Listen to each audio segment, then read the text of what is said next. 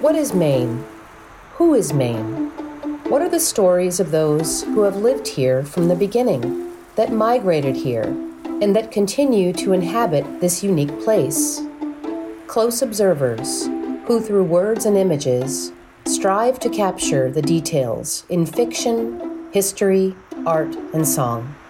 These are conversations from the Pointed Firs, invoking the spirit of place with artists and authors from Maine.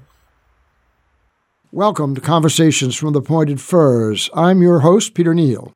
My guest today is Sarah Alexander, Executive Director of the Maine Organic Farmers and Gardeners Association, where she advocates for organic agriculture, a healthy environment, local food production, and thriving communities. Previously, she was National Deputy Organizing Director at Food and Water Watch, working to plan and implement national and state-level food campaigns. She also started the Online Organizing Department, directing their online campaigns, integrating fundraising and advocacy work, as well as managing coalition partnerships and outreach to new communities. Sarah, welcome. Thank you for having me. I usually start with the personal history. Where'd you come from? How'd you find your way down east? And what for? Yeah, thanks for having me. I grew up in Ohio, in a rural part of the state, and lived really close to the land in ways with my family that revolved around hunting and fishing and tromping around in the woods looking for mushrooms. And so I grew up with this appreciation for nature and the food that it could provide for us. And at the time, growing up, of course, I took that for granted and didn't really think about what that meant. So were you a farming family? We were not. We were a couple generations off the farm, but grew up surrounded by really corn and soybeans. And you didn't really see agriculture from a community perspective. You saw it as, yes, these are the fields that you drive by, and those are the barns that you drive by, and there are animals in there. But there wasn't really a sense of community around the food system and agriculture and what people were producing. It was certainly part of the heritage and the identity of the rural area and the community that I grew up in, but it had already been industrialized to the point where farms had been consolidated and farms had gotten bigger, and there were really not as many families farming on the land at that time. In the 70s, the farm policy really focused on getting big or getting out.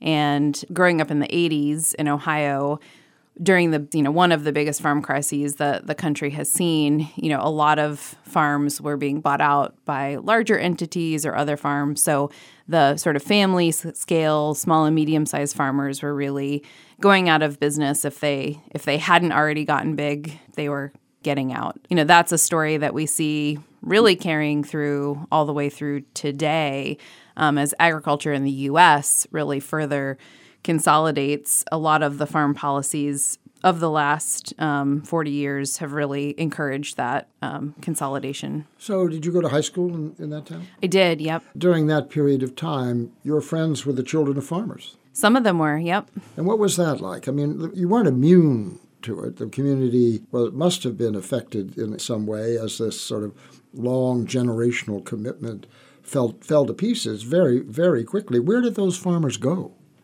Well, I think they turned to other businesses and industries, and I think those kids that I was in school with, they knew that if they were still on the farm, if their family was still farming, that was not going to be their future. That was definitely the dominant feeling was, get off the farm, get out, find another path, find another way forward. Farming was not viewed when I was growing up as something that you were going to get into, which I think we have seen some shifts in the last couple of decades, and certainly we'll talk more about that here in Maine. How'd you get out? Yes. Well, like a lot of rural kids, I could not wait to get out. I could not wait to leave my small town.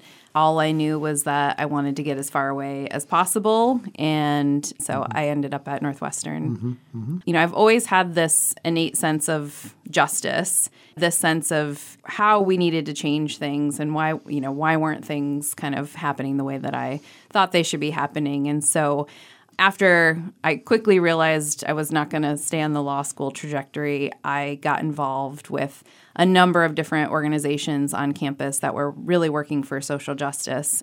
And through that, I got involved with a group that was focused on American Indian and Native American issues related to the urban Indian population in Chicago and the issues around Native mascots. So the University of Illinois at that time had Chief Illiniwak, which is a Native figure as a mascot.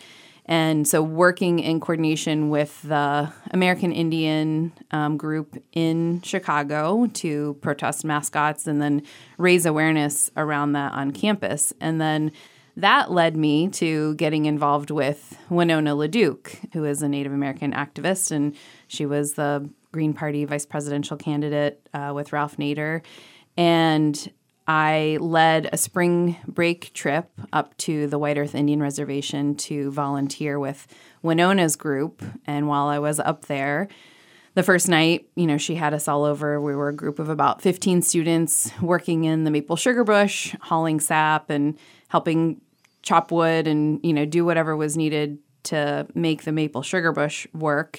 So she had us all over and she asked if anybody knew how to sew. And one of the other benefits of growing up in a rural area was I was part of 4-H and knew how to sew and had spent all this time with my grandmothers and my great-grandmother and learned lots of helpful rural skills like canning and food preservation and mending and, all of these things. So I raised my hand. I was the only one who raised my hand that I knew how to sew. And she said, "I've got a job for you." And she put me to work for the week sewing dresses that she was going to use for, different powwows and dances that she was a part of. And so I got to spend the whole week with her really in pretty close proximity. And she said, "You know what? You're pretty handy. Why don't you come back up this summer?" And I went back up the following summer and worked for her and her nonprofit organization as a volunteer and an intern and wrote the first application for their farm to be certified organic that summer. Isn't it wonderful to realize that you had the great fortune to run into a really fine mentor, somebody who just is real at the outset and to be well-schooled and well-motivated in the issues that you're active toward seems like a real chance, a moment of great fortune. Absolutely. I've had many lucky moments throughout my career and time really getting involved in food systems. And I learned a tremendous amount from Winona and developed a good friendship and relationship with her to the point where, the first time I went up there was my sophomore year, spring break. And after that, I spent every break that I had at school going back up to White Earth to volunteer, to work with her, to help out in whatever way I could. But I was gaining so much education and awareness and knowledge. And her organization was really about land recovery, recovering the land base for the White Earth Nation so that they could provide sustainable economic development through food production, through restoration of traditional foods, through looking at, the relationship and connection between food and health.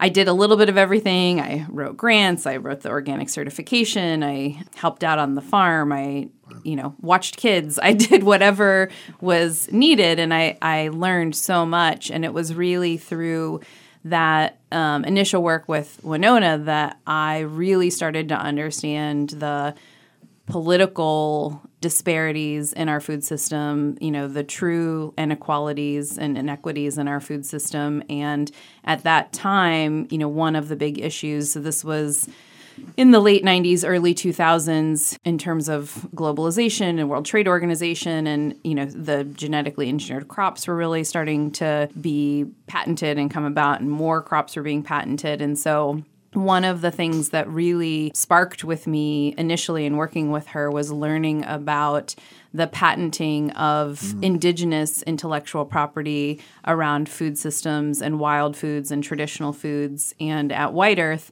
that one of their traditional foods is wild rice, which grows naturally on the lakes and rivers. It's I mean, such an important part of the community in every aspect of the community, economically, culturally, spiritually, and as a nutritious food that's critical for food sovereignty for that community.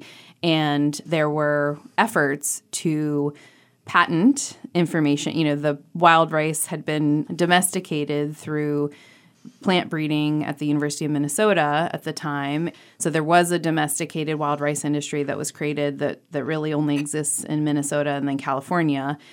And there was work to map the genome so that genetic engineering could be done. And I really had never thought about, one, taking such a culturally important food that grows in the wild, lakes and rivers and streams and is abundant and is such a miracle of nature, right? That this food reseeds itself. It doesn't need any management, right? Think of all the effort and time in agriculture that goes into planting, cultivating, weeding, fertilizing, harvesting, processing food. And here's this natural food in abundance that if you take care of it, all you have to do is harvest it. What an amazing example of appropriation. Mm-hmm. A food that is essential to an indigenous population diet, not only appropriated in the sort of ways that we understand appropriation, colonization of land, but patented. Mm-hmm. I mean, patent is a function of ownership, and so when you're in a society where ownership doesn't exist in the same way that it does in our culture, and then you come in and not only take the land, but you take the product of the land, and then over and above that, you patent it in some way as a kind of intellectual property commodity, which is the ultimate appropriation, if you will. Let me just ask one more thing, and we'll come to Maine. This phrase, food systems, can you just give me a little better definition of what that means? Yeah, well, I think about that as everything that goes into getting food to our plate. Mostly I'm talking about agricultural production, not so much wild harvest or fisheries. Those certainly are part of the food system as well. But if we think about everything it takes to go from a seed to a loaf of bread on our table, right? Somebody has to grow it. Somebody has to harvest it. Somebody has to process it. Somebody has to distribute it, aggregate it, turn it into a food product, right? Add value to it. And then it's got to get to a grocery store or a farmer's market or somewhere where we're then going to purchase it, bring it home and consume it. And so every part of that system, from growing something or raising, livestock or chicken or, depending on what you're talking about, like if you're doing dairy or meat, vegetables, fruits, everything from the start of what it takes to create that food, there are pieces and parts of the puzzle every step along the way that critically impact how that's being grown, how it gets to us, who's controlling that, what are the decisions that are made that ultimately, for us as eaters, determine what we have access to and what impact that's having on the world. Yeah, it's a system of value added and values taken all along the way. It astonishes me that a loaf of bread costs as little, even if it costs more today than it ever has, how little it does cost when you consider the process that the whole thing has gone through from seed to the peanut butter sandwich. This is Conversations from the Pointed Firs, a monthly interview program with authors, artists, and exemplars who evoke the spirit of Maine. Broadcast the first Friday of every month here on WERU Community Radio, 89.9 FM, streaming online and archived at weru.org, and available as podcast at pointedfirs.org. I'm speaking today with Sarah Alexander, Executive Director of MOFGA, the Maine Organic Farmers and Gardeners Association, based in Unity, Maine. Were you aware of MOFGA before you I was, got here? Yeah. So, since working for Winona and being a community organizer, my background was around seeing problems in our communities and how do we bring people together to address those collectively. How do we fight for what we want our communities to look like? And since working for Winona, I've worked for I think 5 other nonprofits and a farm, getting experience in all of these different aspects related to our food system, whether it's urban agriculture or, community gardening and growing through the American Community Gardening Association, or working at the federal level on policies with a group like Food and Water Watch, working on the Farm Bill that comes up every 5 years, which is this massive piece of legislation that impacts everything that we eat, every aspect of agriculture, and the Food Security Assistance Program through the Farm Bill, which is about to come up again. Oh, yeah. God help us. It's up right now. Yeah. It probably, if anybody's got a crystal ball that knows when it will actually get passed, we'll take your predictions. But it was already supposed to have been passed this year. But because of how Congress operates these days, we'll be lucky if we see it next year.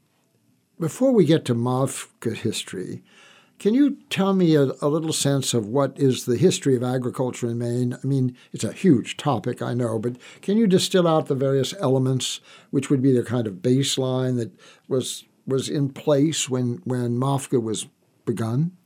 Sure. And, I think it's a great time to also just give some acknowledgement to the Wabanaki land management that's been here for 10,000 plus years before European settlers arrived and brought some forms of what we would consider agriculture. But, the abundant food systems, I've had the opportunity to hear and learn from some of our Wabanaki colleagues here in Maine about the really rich and abundant foodways and traditions that the Wabanaki have stewarded for millennia.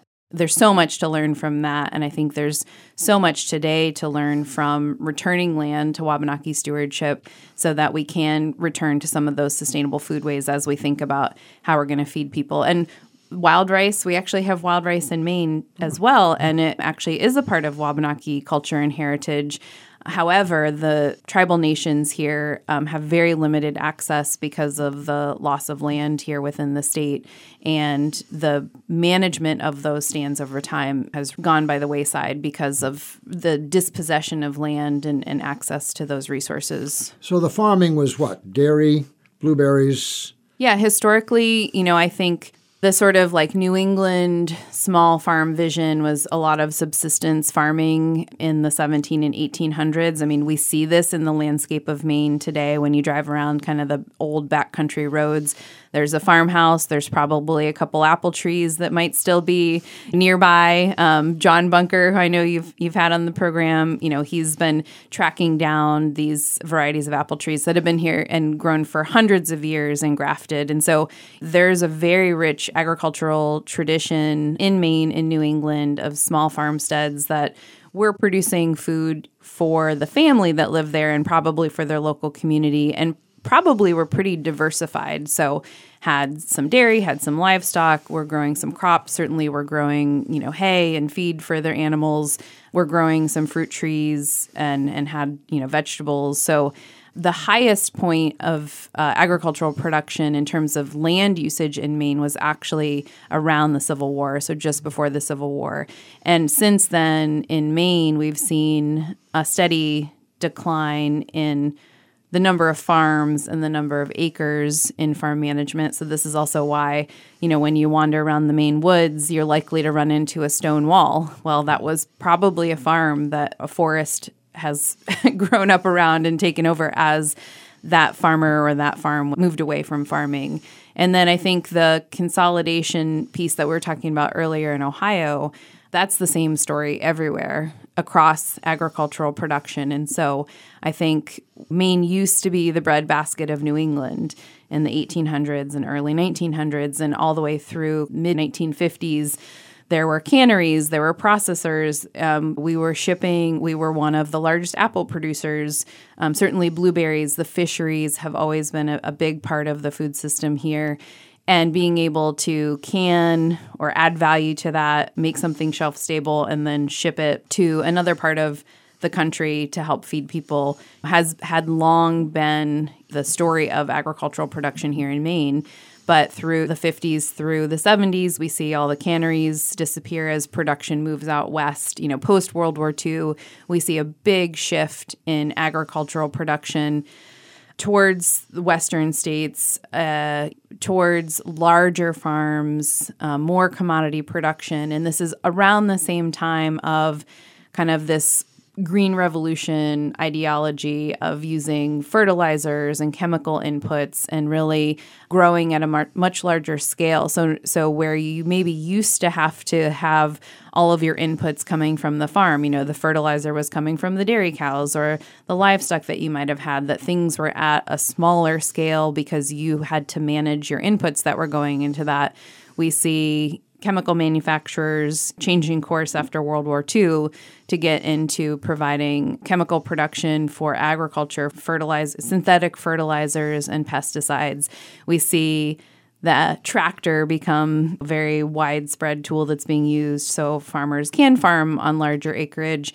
And we see food science changing at this time too. So when you think about the 50s, and the sort of convenience packaged food cooking that starts to come into vogue, right? Like more shelf-stable foods. Maybe you only have to add water now to make a cake instead of going and getting your wheat and your sugar and, all the ingredients. So the food industry really takes off from a packaged food perspective. The technology that comes out of World War II really changes the nature and the landscape of agricultural production and of what food is actually now going to end up on our plates. We search for this ephemeral spirit of Maine, and it strikes me that the metaphor I use often is the sort of the arc, thinking like an island. And Maine is, in effect, a kind of island, the way it's cut off from the rest of New England in its history. And I also look out at all those farms historically and think of archipelago, that there were just hundreds and hundreds of little islands of independent families. They were subsisting. They were also aggregating, and they were also creating a kind of market-driven process for sustainability that made us the breadbasket of New England. But then all that goes awry, and it challenges, it does two things. One, it dislocates, and it also changes the expertise required, and I would assume the sense of risk and commitment for the ones that stay behind and go with the aggregation and the expansion and the arrival of fertilizers and mechanical aids and all the rest of it. Did our production go down? Did we lose the breadbasket role as a result of this?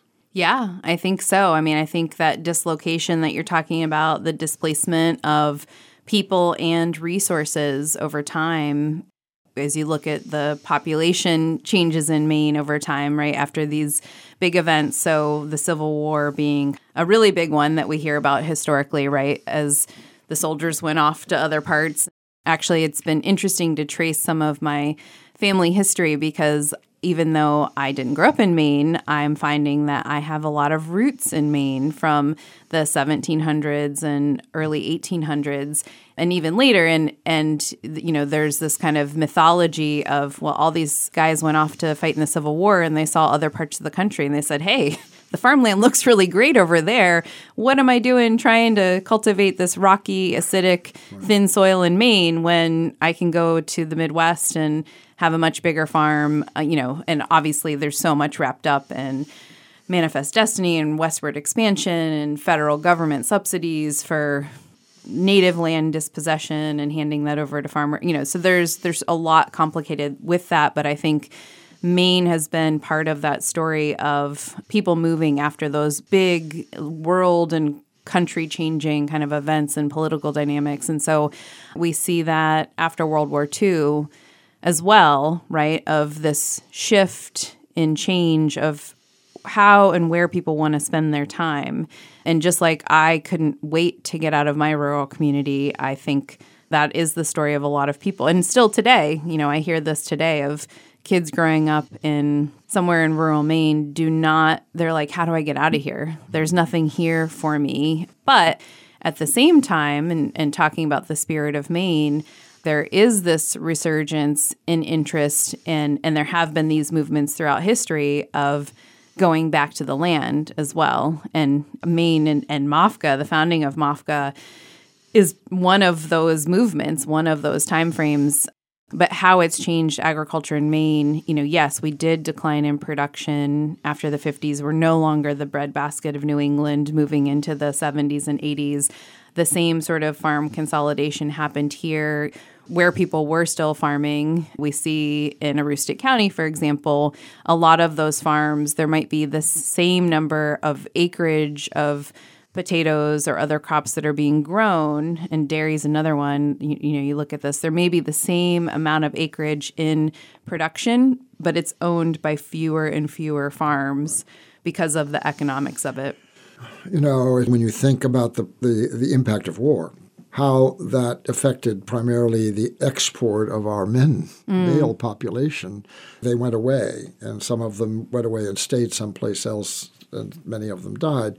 It's a kind of dispiriting vector, sort of in the name of progress. In some place there's regress. But if you've lost the market and you've lost your farming population and your families are dispirited and disinclined, you're at a nadir. You're at a point where it seems to be part of the culture that has been either de facto rejected and quickly forgotten in some ways. So let's take that melodramatic moment and enter MAFCA. Why? How? To continue on that historical story piece of it, when we see this shift in agricultural production towards synthetic chemicals, both used in the production but then also in our food, and we also, at the same time, in the 60s, start to learn about the impacts of some of these chemicals. Think about Rachel Carson, some of the other writing and information that's starting to come out about that time in the 60s of what is the impact, what are we doing to our environment, but then what is that doing to us? And so I attribute the Back to the Land movement to a few things, right, of the Back to the Land movement of the late 60s and 70s. Certainly it was a cultural protest movement coming out of another war, Vietnam War, right? Like we've got another cultural moment that people are reacting to. It's happening at a moment in time that's in relationship to that cultural moment, but also to the food system. And it's the organic movement is really a protest movement against synthetic chemical pesticides and fertilizers, right? And the impact that those are having at that time. And we've learned way more, in the last 50 years than what we even knew in the 60s and 70s, but the impact on our health and the ecosystems that we are in. Just for 1 minute, go back to that connection. Can you document that connection? I'm looking out of the studio window and there's a Helen Nearing poster. Can you document a connection between the Nearings, for example, who were credited with much of the beginning of the Back to the Land movement in Maine, to a specific experience historically in which they were objecting to what you're talking about in terms of the chemicals and that whole approach to farming? It is all connected. I mean, the Nearings are certainly, and they were even part of a protest movement before the Vietnam War, right? But their book was picked up in that cultural moment by people that were really looking at counterculture. How can we live a different way? How can we live in peace with each other, in the land, with our neighbors? How can we live more simply? This idea of closer to the land, back to the land, getting our hands dirty, being a part of that food production. But, we also see things like Frances Moore Lappé's Diet for a Small Planet. This was in the 70s, maybe a little after that initial wave of the first Back to the Landers in the late 60s. But where we have the oil crisis of the 70s and people starting to think about sustainability and fossil fuel production and how do you live sustainably. How can you get away from fossil fuels? We have the first solar panels on the White House, right? Like there's an environmental movement that is burgeoning around the same time. And so can we document it? Yes, absolutely. I think the people, the founders of MAFCA 50 years ago when MAFCA was founded as a peer-to-peer information sharing group about how to grow food organically, because there weren't a lot of resources for people at that time. So they were really relying on each other to share information and practices, and then books and things that they were reading from other people. But when you talk to that founding generation, they did come here because of the Nearings, or they did come here because they wanted to show that things could be done a different way. I think there was a lot of idealism around what it could look like. Certainly there were other experiments in community idealism, communes and other things happening around that time too. And I think almost everybody who was part of MAFGA when it was founded in 1971 could probably directly trace their kind of aha moment or why they were here, why they were interested in this to some piece of that direct cultural momentum that was happening. MAFGA is celebrating its 50th anniversary this year. Let's go back to that moment with the actual founding. How did that happen, and how did it become official? What were the first goals and objectives? The Nearings have been part of it since the beginning, and a few other folks. And the origin story is that a cooperative extension agent had been getting a lot of calls and interest in what is this organic farming and how do I do it? And there were people that were coming here who wanted information on how to do that. And basically, he hosted a gathering initially in 1971 that was just a meeting for folks who were interested in growing organically.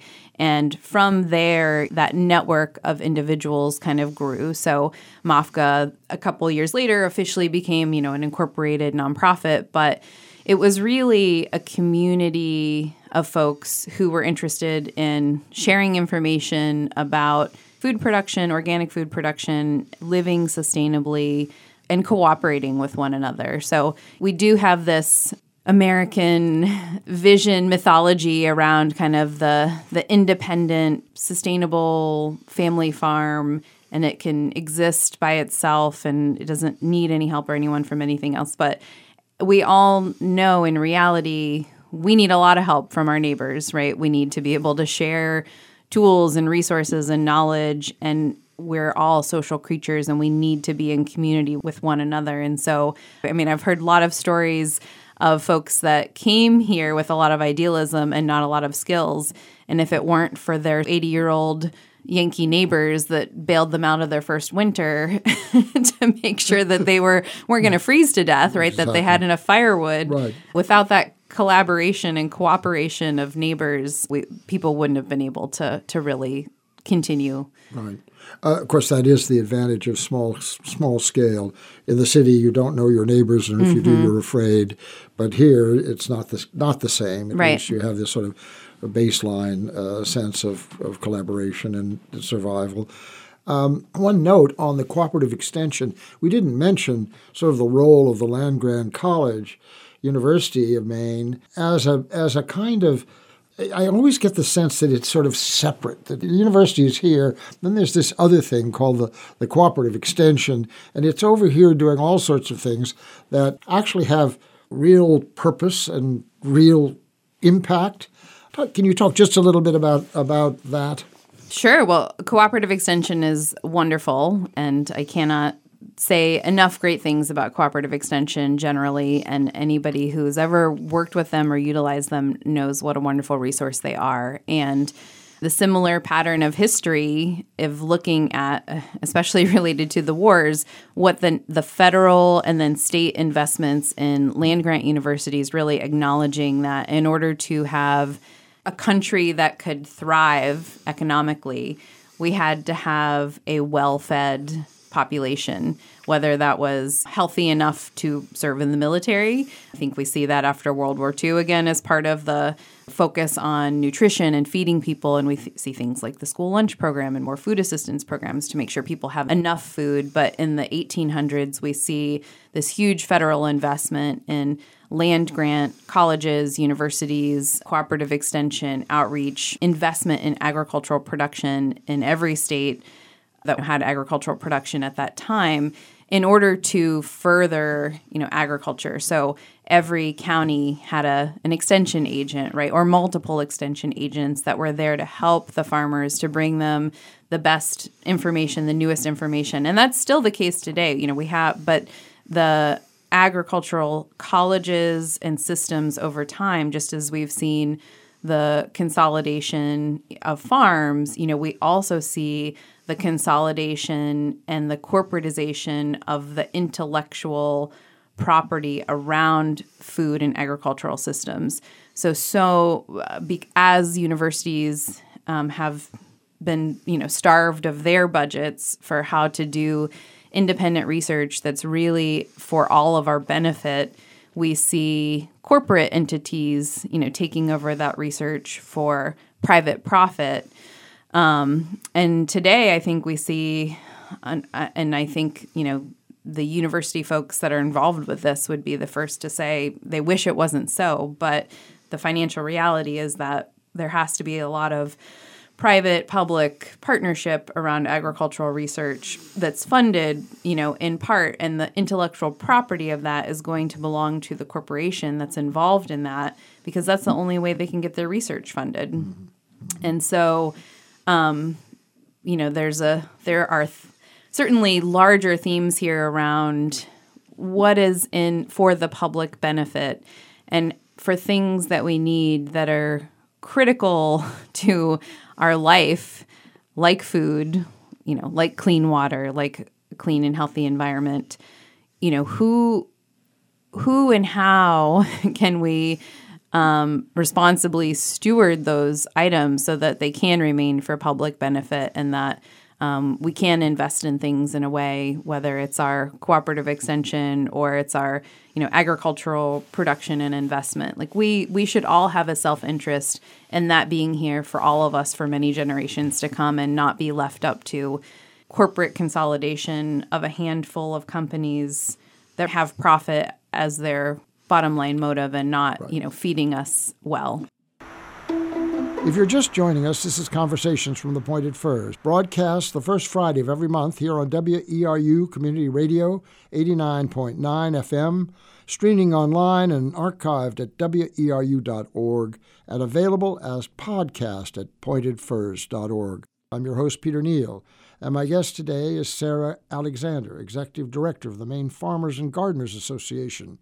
We are discussing the history of agriculture in Maine, its rich tradition, ups and downs, declines and renewals, and how farming has helped to shape the spirit of Maine. So here's little Mafka. Back in the day, a group of good, well-intended folk, the surviving farmers on the one hand and well-intended new farmers on the other. What was the first success that Mafka had in terms of building its identity and its utility? Well, I think a couple of things in the 70s happened that set us apart and that made Mafka a leader within this broader movement that was burgeoning as well. That was information sharing. So Tim Nason, who was the longest-serving Mafka employee, who's the first employee of Mafka, just retired a couple of years ago. He started the newspaper, the Maine Organic Farmer and Gardener newspaper, which has been published for 50 years. And that was about getting information out to people to share that information. And so that really helped spread the word and really create a network of information sharing around Mafka. And then we created a system of organic certification.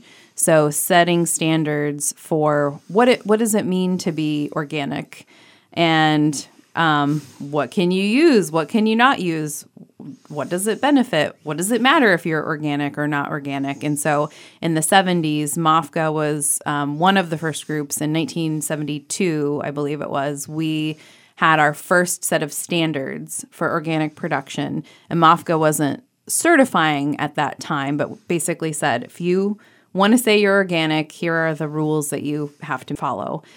Then a young woman who was very interested in farming, who now we know as Representative Shelley Pingree from Maine's 1st Congressional District, in the mid-70s, she became Mafka's first apprentice, apprenticing on an organic farm in the Mid-Coast. And so she started the apprenticeship program, which was to formally have this mentorship and this education and knowledge sharing between an established farmer and somebody who wanted to learn and get that experience. And so that apprenticeship and that training of new farmers has really been a part of Mafka's ethos since almost the very beginning. And then the other big thing that happened in the 70s was MAFGA, like every organization, needed to raise some money as they started to have staff and they had costs associated with the newspaper and other things. And they said, you know what would be a good way to raise some money is we should throw a big festival and charge people an entrance, and we should have it align with our values of organic food production and sustainability. And so they put on the first Common Ground Country Fair in 1977, and they expected 1,000 people to come, and 10,000 people came. And, you know, it was a wild success, and decided they would do that again. And now the fair isn't quite 50 years old, but it will have its 50th anniversary in a few years from now. And I think if anybody that's been to the Common Ground Country Fair, you get that feeling of community and possibility of what we can accomplish when we come together, when we do put our values at the forefront of what we're trying to do or create or leave in this world. That was a real defining moment. You know, and it goes on and on and on. We have a whole beautiful timeline on our website that if folks are interested, you can see major highlights from the last 50 years. But right from the beginning, you know, we were also doing policy advocacy and trying to help pass laws in the state of Maine to limit the exposure of toxic pesticides. We hired Eric Seidman in the 80s as our first, what we called our organic extension agent. So he exclusively was crop specialist, you know, PhD agronomist who could provide technical assistance for organic production exclusively. And so, you know, he would go out and help everybody on their farm deal with whatever issue that they were addressing in an organic manner. And, you know, we were one of the only groups in the country. Certainly in other states, there were similar groups that were bubbling up around the same time, thinking about the same types of things. But the evolution of MAFGA in Maine has led us to be the oldest and largest statewide organic organization of our type in the country. We have some very innovative farms here in Maine that are really leaning into no-till intensive production, climate-smart production. How do we address the coming challenges that we're facing?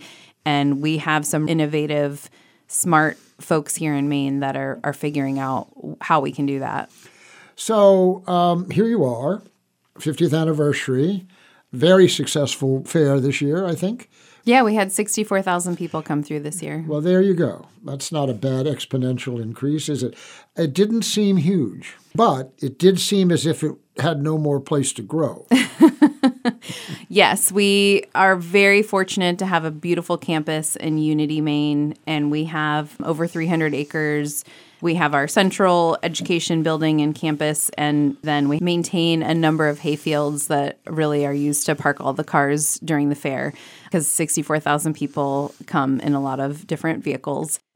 The permanent campus that we're at was acquired with the intention that it would be a fairgrounds for the Common Ground Country Fair, and we really have maxed out and utilized the full land base for the event that we have today. And we've done a great job of improving a lot of systems over the years. And so 64,000 doesn't feel overwhelming or unmanageable, but it is a lot of people. And, you know, it would be hard to see without some major changes, you know, how we could have 75,000 people there. That would be a big leap. That would feel a little tricky. Well, it has all the elements of sort of the predictable conventional county fair with the animal pavilions and all the rest of it. But then it also has the political tent, and it has experts talking to people about beekeeping or whatever it may be. I noticed between this time and the last time I went, those tents were full all day long. Yes. There were many times when you would go in there, there'd be nobody there. You'd sit down because you didn't have any other place to sit. But now there was no place to sit there because people were listening and learning. Yeah, people are really engaged more than ever.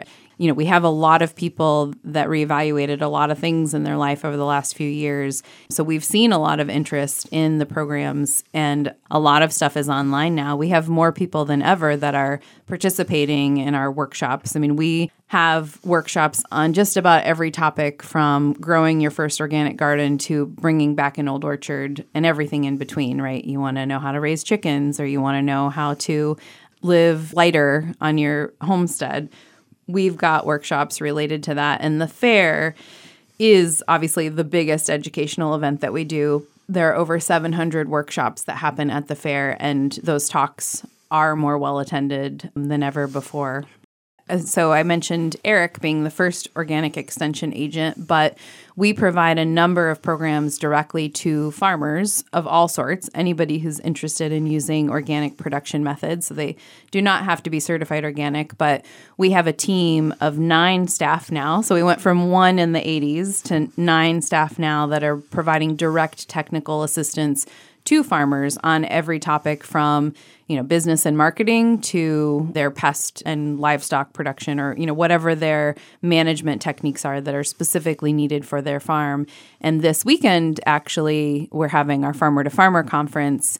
And that's our annual event where we're just bringing, commercial farmers together. It's sort of like the educational parts of the fair just for farmers. And we'll have over 250 farmers there from Maine that are there to, again, learn, share with each other what they're seeing and their experiences, and then have that social connection as well. One of the reasons that we have such a strong farming community here in Maine is because MAFCA over the last 50 years has been able to create a social network of our farmers to create the resiliency that's needed. I mean, farming is hard. Right. Anybody who does farming knows how hard it is, not just physically and emotionally, but financially. I mean, the economics of it are extremely challenging, even for folks who are doing everything right, because of those same overarching big picture food system issues, right? Right now, 90% of the food that is sold in Maine comes from out of state. And a lot of that is going into our commercial grocery stores where most people buy their food, Hannaford, Shaw's, and most farmers cannot even get into those locations. So just the access to the markets is a difficult piece in and of itself. And then even if farmers can get to a scale where they can access those markets, let's say we have somebody who's growing bulk wholesale organic carrots, beautiful, amazing product, has done everything right to get them into the packaging and the format and the size and all the things that a commercial grocery store wants. And his cost of production is higher than the cost of production for organic carrots from California. The local supermarket, because again, their incentive is that bottom line profit, they're choosing carrots from California, organic carrots from California, over the organic Maine grown carrots that they could have a supply of year round. Right. And that's the kind of thing that we really need to change to have resiliency in our food system, to have the ability to feed ourselves. Remember a few years ago when the store shelves were empty? So the just-in-time globalized food system is not resilient. It's very fragile. We see this through, distribution and even weather pattern changes that we're seeing with climate change. There are certain products that are not going to be available. It really is in our best interest across multiple levels related to climate change, but also food security, that we increase the food production here in Maine, and that we do that in a way that is sequestering carbon, that is building healthy soil, that is helping our ecosystems, that's not further degrading our communities and our economy. It does ask us to invent, though. I mean, the CSAs are exploding, the farmers market, farm drop. These are kind of invented new processes. Specialty markets, where suddenly now all the produce is local produce, et cetera. That's all part of the quality of life, which Absolutely. is part of the spirit of Maine. I mean, people are moving here because of that authenticity. I can't avoid PFAS. What is happening there? Yeah, so PFAS are Per and polyfluoral alkyl substances. It's an acronym that is class of chemicals. There are over 9,000 of these chemicals, and they're also known as forever chemicals because they contain a fluorinated carbon, which is very strong and means it doesn't really break down over time in the environment. Teflon is probably the best known version of everyday consumer products. It's in every household, right? Our couches, our carpets, our clothing, our boots, our cookware, our personal care products. It gets into the waste system, and then when it's applied to agricultural lands, it does not break down. It stays in the soil. If folks haven't heard of this, aren't familiar with it, we do have a lot of background information on our website and education. But the short story of what is happening with PFAS is that here in Maine, we have actually started to look at potential agricultural contamination of PFAS chemicals from the spreading of sludge on farm fields over the last many decades. This actually is, interestingly enough, something that MAFGA and sort of the organic movement has always fought against. In the 80s, when this was first, 70s and 80s, when this was first coming up, there was major concern around heavy metals and other bacteria and pathogens. Nobody really knew about PFAS, even though it was in the waste system, even at that time. And so it's never been allowed to be used in organic production. However, it does move. So it will move into the water system and it will contaminate our waterways. It will move up into the plant. These chemicals are never destroyed. They just move through different parts of the system. So it gets into the plant and then we eat it and it's in us. And eventually we will eliminate it from our body, but the human impact of this is related to certain types of cancer, immune suppression, low birth weight, pregnancy issues. So the list goes on and on and on. The chemical itself doesn't allow things to stick to it. It's grease resistant, heat resistant. And so it's like in fast food wrappers and packaging and paper plates and all sorts of things. But is it necessary? No. We could have all these same products without the PFAS chemicals. And what is the impact to us and our environment? We all have PFAS in our bodies now, some of us more than others. And it's impacting our ecosystems. It's in the fish. In Fairfield, which has been one of the hot spots where PFAS has been found, there are do not eat advisories for the deer, for the turkey. So the wildlife, the ecosystems are impacted. The communities that are impacted from hunting and fishing are indigenous communities who rely on these foods. They're the ones who are potentially even more impacted. So it's a story of chemical and corporate usage and unregulation. These chemicals were not regulated by the federal government. And then no information at the state and municipal level of these chemicals and their harms before they were spread on farm fields. And this has happened in every state throughout the country. And Maine, I applaud Maine because we are the first state to take action on this, to look at this, to have a robust response to it. And we have, as a state, mapped everywhere where a license was issued to spread biosolids. Those sites are all being systematically tested by the Department of Environmental Protection. MAFGA, in coordination with Maine Farmland Trust, set up an emergency fund for emergency relief and support to farmers who found impact from PFAS contamination on their farms, so that we could help them get through, because we want more farmers.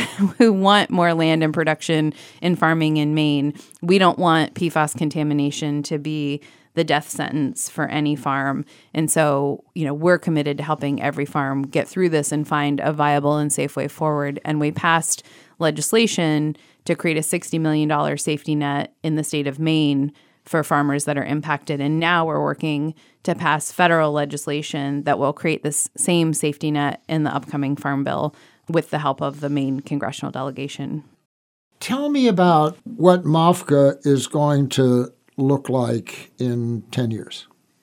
We've thought a lot about this, especially in the context of our 50th anniversary. And we've talked about a lot of history today. And so thinking about what the food system looked like 50 years ago.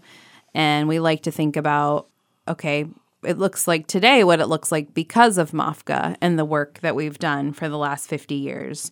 even though we've talked about some dark aspects of what we're dealing with in our food system and our agriculture, there are a lot of bright spots. When we look ahead to the future of what do we think our food system will look like when MAFGA's been here another 50 years, 100 years in total, I think the future outlook is very positive. I'm very optimistic and hopeful. I think there's incredible opportunity. I think there's more awareness. I think there are more people that are interested in growing food. Maine is one of the few states in the country where the average age of farmers is going down. And that's because of all of the young people, and not even necessarily really young, but young compared to other farming states where the average age of farmers is in their 70s in some other states, right? So when we have new people that want to get into farming as a first career, as a second career, as a first generation farmer, somebody whose family hasn't been involved in farming, or even people whose families, like those kids I grew up with in the 80s, they were part of farm families, couldn't wait to get away, and now realize they can come back to agriculture in a different way that's not around industrial production. We have more farms in Maine that are being run by women. We have one of the highest rates in the country. We have new American farmers, indigenous farmers. We have a diversity in the landscape here in Maine. We know we have more land base in Maine that could be brought into agricultural production, and we want to help feed New England. If I haven't shared this already, the New England Feeding New England report that's come out recently talks about what would it take for New England to have 30% of our calories produced within the region by 2030. And based on their data, it would take bringing 1 million more acres into agricultural production throughout the region. Maine is the largest state in New England that has the land base to actually bring into agricultural production. And we don't want to do that in an extractive way.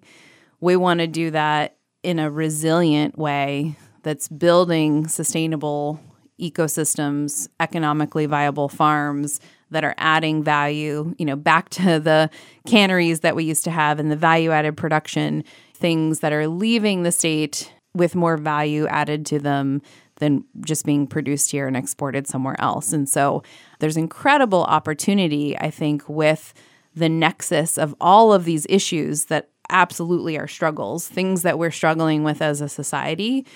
But organic food production can create an opportunity that can really address all of these in a holistic way that's going to leave us better than we are now.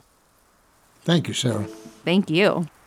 My guest today has been Sarah Alexander, Executive Director of the Maine Organic Farmers and Gardeners Association. Next month, I will be in conversation with Laureen Labar, curator at the Maine State Museum and author and editor of Maine Quilts, 250 Years of Comfort and Community, published by Down East Books. We will discuss quilting as craft, social encounter, and material documentation of community and culture. This has been Conversations from the Pointed Firs. I'm your host, Peter Neal. Thanks for listening.